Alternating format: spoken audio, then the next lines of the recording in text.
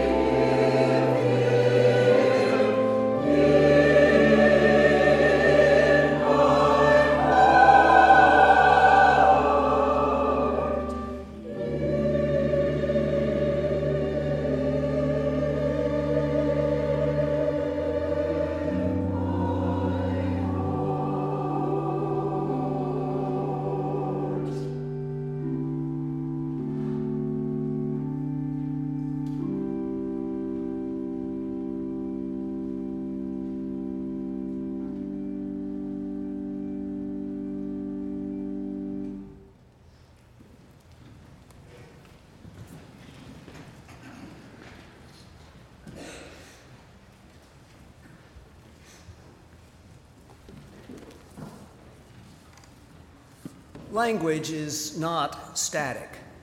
New words come into our vernacular, old words fall out of use or develop additional meanings over time.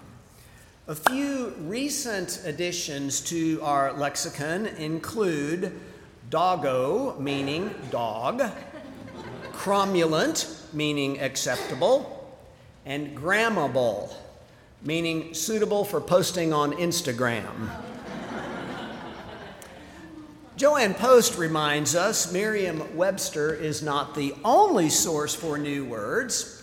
She recalls the radio call-in show Car Talk, in which Tom and Ray Magliozzi, better known as Click and Clack the Tappet brothers, would dispense advice about car maintenance. Whether or not their advice was sound, their humor was entertaining. They too would submit new words for our consideration, including the following: inoculate, meaning to consume coffee intravenously; graffiti, meaning vandalism spray painted very high. I know, you have to think about it. Or not. And stupephany, meaning to suddenly realize you have been an incredible dolt. Well, now we're in the ballpark. That's a word we can use. Stupephany is grammable. Now, if we're willing to have a little more fun with words, maybe take a little poetic license, we can modify Click and Clack's stupephany to stupephany, as in to stupefy, meaning to amaze or astonish, which puts us squarely into the season of Epiphany and the story of the Magi. The journey of the Magi is, at so many levels, our journey.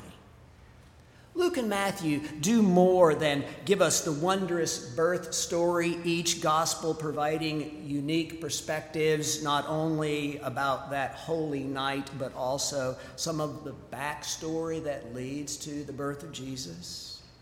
After Jesus is born, Luke gives us the beautiful story of Simeon and Anna meeting the infant Jesus, which is a tender and joyous story.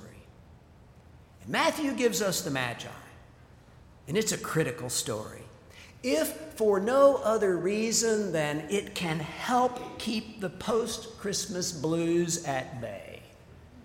Maybe we've all been feeling a little let down at some level. There's the big buildup, the gathering of friends and family, the lights and the music, the worship and the presents, and then the what now of Christmas afternoon or the next day. W.H. Auden, in For the Time Being, a Christmas Oratorio, describes this feeling very well when he wrote these words. Well, so that is that. Now we must dismantle the tree. There are enough leftovers to do, warmed up for the rest of the week. Not that we have much appetite, having drunk such a lot, stayed up late, attempted quite unsuccessfully to love all of our relatives, and in general grossly overestimated our powers. So we need the Magi, because their story reminds us that when it comes to Christmas, it's not over. It's only beginning. One of the writers for this year's Advent book of devotions that the church publishes comments on traveling, saying that as a young child, he was not thrilled with having to get in the car for a long drive to relatives shortly after opening presents at home. But then somewhere along the way, it dawned on him that, quote, as a traveler, he was acting out a big part of the Christmas story. That almost everyone in the Christmas story is a traveler. In many ways, the story depends on travel. Traveling isn't some accidental element of the Christmas story, it's at the heart of it. All of us are travelers. We can't help it. We move through time. We stand on a planet that spins from day into night and moves us through the cosmos relentlessly. Is it possible, he asks, that many travelers in the Christmas story are a reminder that we cannot travel away from connection with God or God's love any more than Mary or Joseph or the Magi or the shepherds could? Christmas, as our Advent book writer and the Gospels of Luke and Matthew attest, sets us on a journey that we would not have otherwise taken, a quest that may well take us in a new direction. But for all the characters on the move, it's the Magi's move that comes closest to our story. When it comes to the actual story, we have actually imagined more than Matthew's gospel tells us. What creche or painting does not include 3 magi? Although Matthew mentions only 3 gifts, not 3 people. Kings they've been called, but they were not that. More likely astrologers who kept their eyes on the night skies to discern from the heavens about any earthly happenings. Names they did not have in Matthew's story, although Longfellow humanized them with names. And that's always helpful to remember. All people have names, whether we know them or not. See, it's one thing to name a category, like Magi or astrologer. Quite another thing to say Gaspar, Balthasar, and Melchior. Even 2,000 years of handling have stretched the facts available when Matthew wrote of this journey. Yet there is something in us that knows it's a deeply true story. Because we're all travelers, and we are all in search for what matters most in life. And we, like these ancient magi, know that what happened in Bethlehem still has the power to set our feet moving in a new way. Something beyond them and something beyond us is still calling. And that's why this birth is a stupephany. Because we're astonished. And we're amazed by this story, especially as told in Matthew's gospel, who, despite his focus on the lost sheep of the house of Israel, expands beyond that circle. With the journey of the Magi, the festival of Epiphany, as the church has celebrated, Matthew's gospel proclaims how far God's good news is willing to go beyond the presumed borders and the limitations. In fact, when it comes to Christmas and Epiphany, God works outside the margins and extraneous to the elite. A young girl and an older carpenter. Shepherds who were socially and economically marginal. Bethlehem, a little town so unimportant that when Herod called his own historians to check out the Magi's claim about a star heralding a new king, they reported that an obscure prophet named Micah made a passing remark a long time ago, but it no longer seemed likely, much less a threat. And now the Magi themselves. They are Gentiles in a Jewish story, Persians or Arabs in the company of Hebrew parents, and a little baby still in cloth diapers. Seriously? This is how God decides to be among us? Is it any wonder we need new words? As the story goes, When the Magi park their camels on Mary and Joseph's front doorstep and knock before entering, she lets them in. It's an act of hospitality that we would not miss. For in so doing, Mary allows something of the world into their lives. It is in the brilliant writing of Matthew a foreshadowing of the journey life with Jesus will take. This movement of God in the baby from Bethlehem, this star in the night sky, this welcome by Mary, heralds the God who is moving beyond previously understood notions of what it means to be chosen, to be loved, to be worthy, to be redeemed.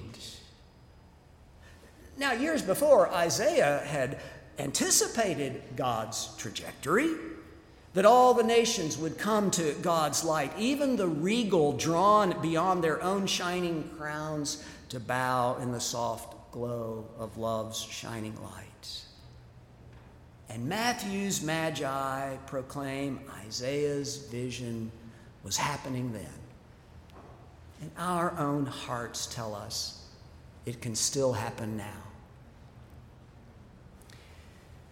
This past year, when Queen Elizabeth died, hundreds of thousands waited for more than a day to pay their respects. It was a touching scene as people, in one way or another, bowed. It is a reminder that there is a necessary place for reverence in life. The Magi, among their odd and impractical gifts for a little one, give us the most important gift of all when they bowed. King James is dramatic, writing that the Magi fell down and worshiped him. The NRSV is a bit more tame, but no less important, saying the Magi knelt down and paid him homage. It's with joy the Magi bow before this baby, but not before Herod, the credentialed king they had met earlier.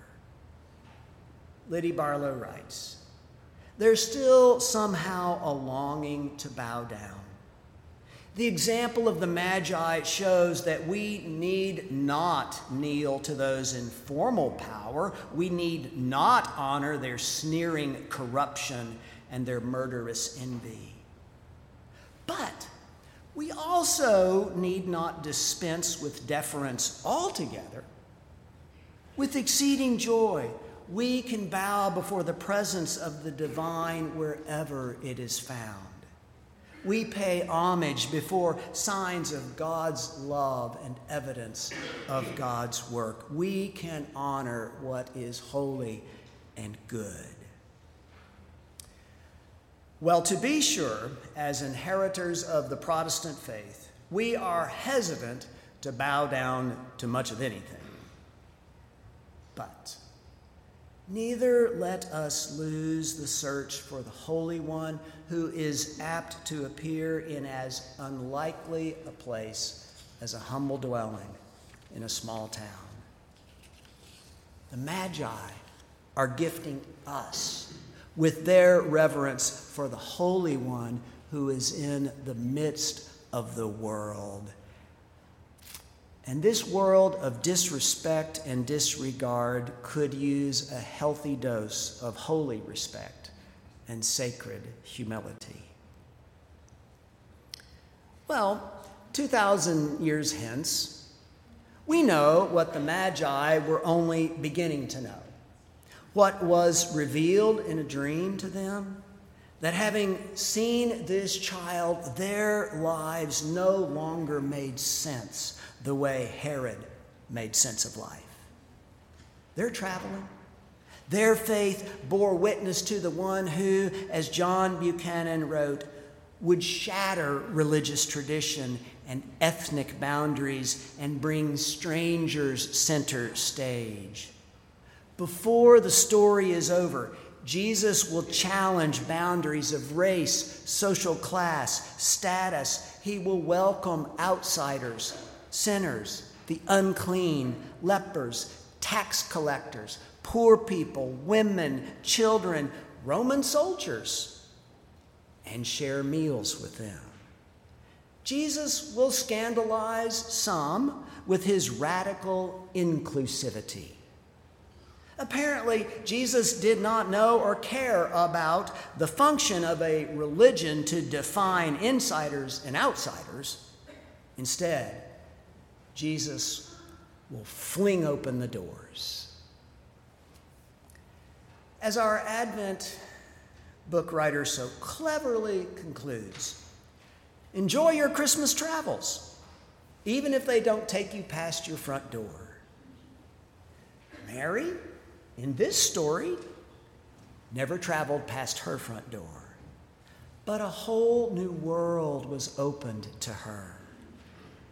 And the Magi, upon crossing that threshold, would never again be tempted by Herod's imposing gateway. Instead, they gave more than their gifts. Indeed, they gave their lives to this one who took them in an entirely new direction. This one, born to refugee parents, announced to shepherds in a field, and gifted by Gentile magi from a far country.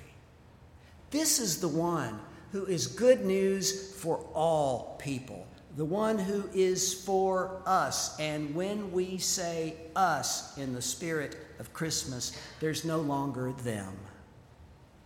To this one, we are invited on the forever adventure of gifting life with our acts of nurture and care, with our works of justice and kindness, with our efforts of goodness and respect. In fact, it is such an important way to travel that perhaps we can petition Merriam-Webster, or maybe click and clack, and come up with a new word for our lexicon.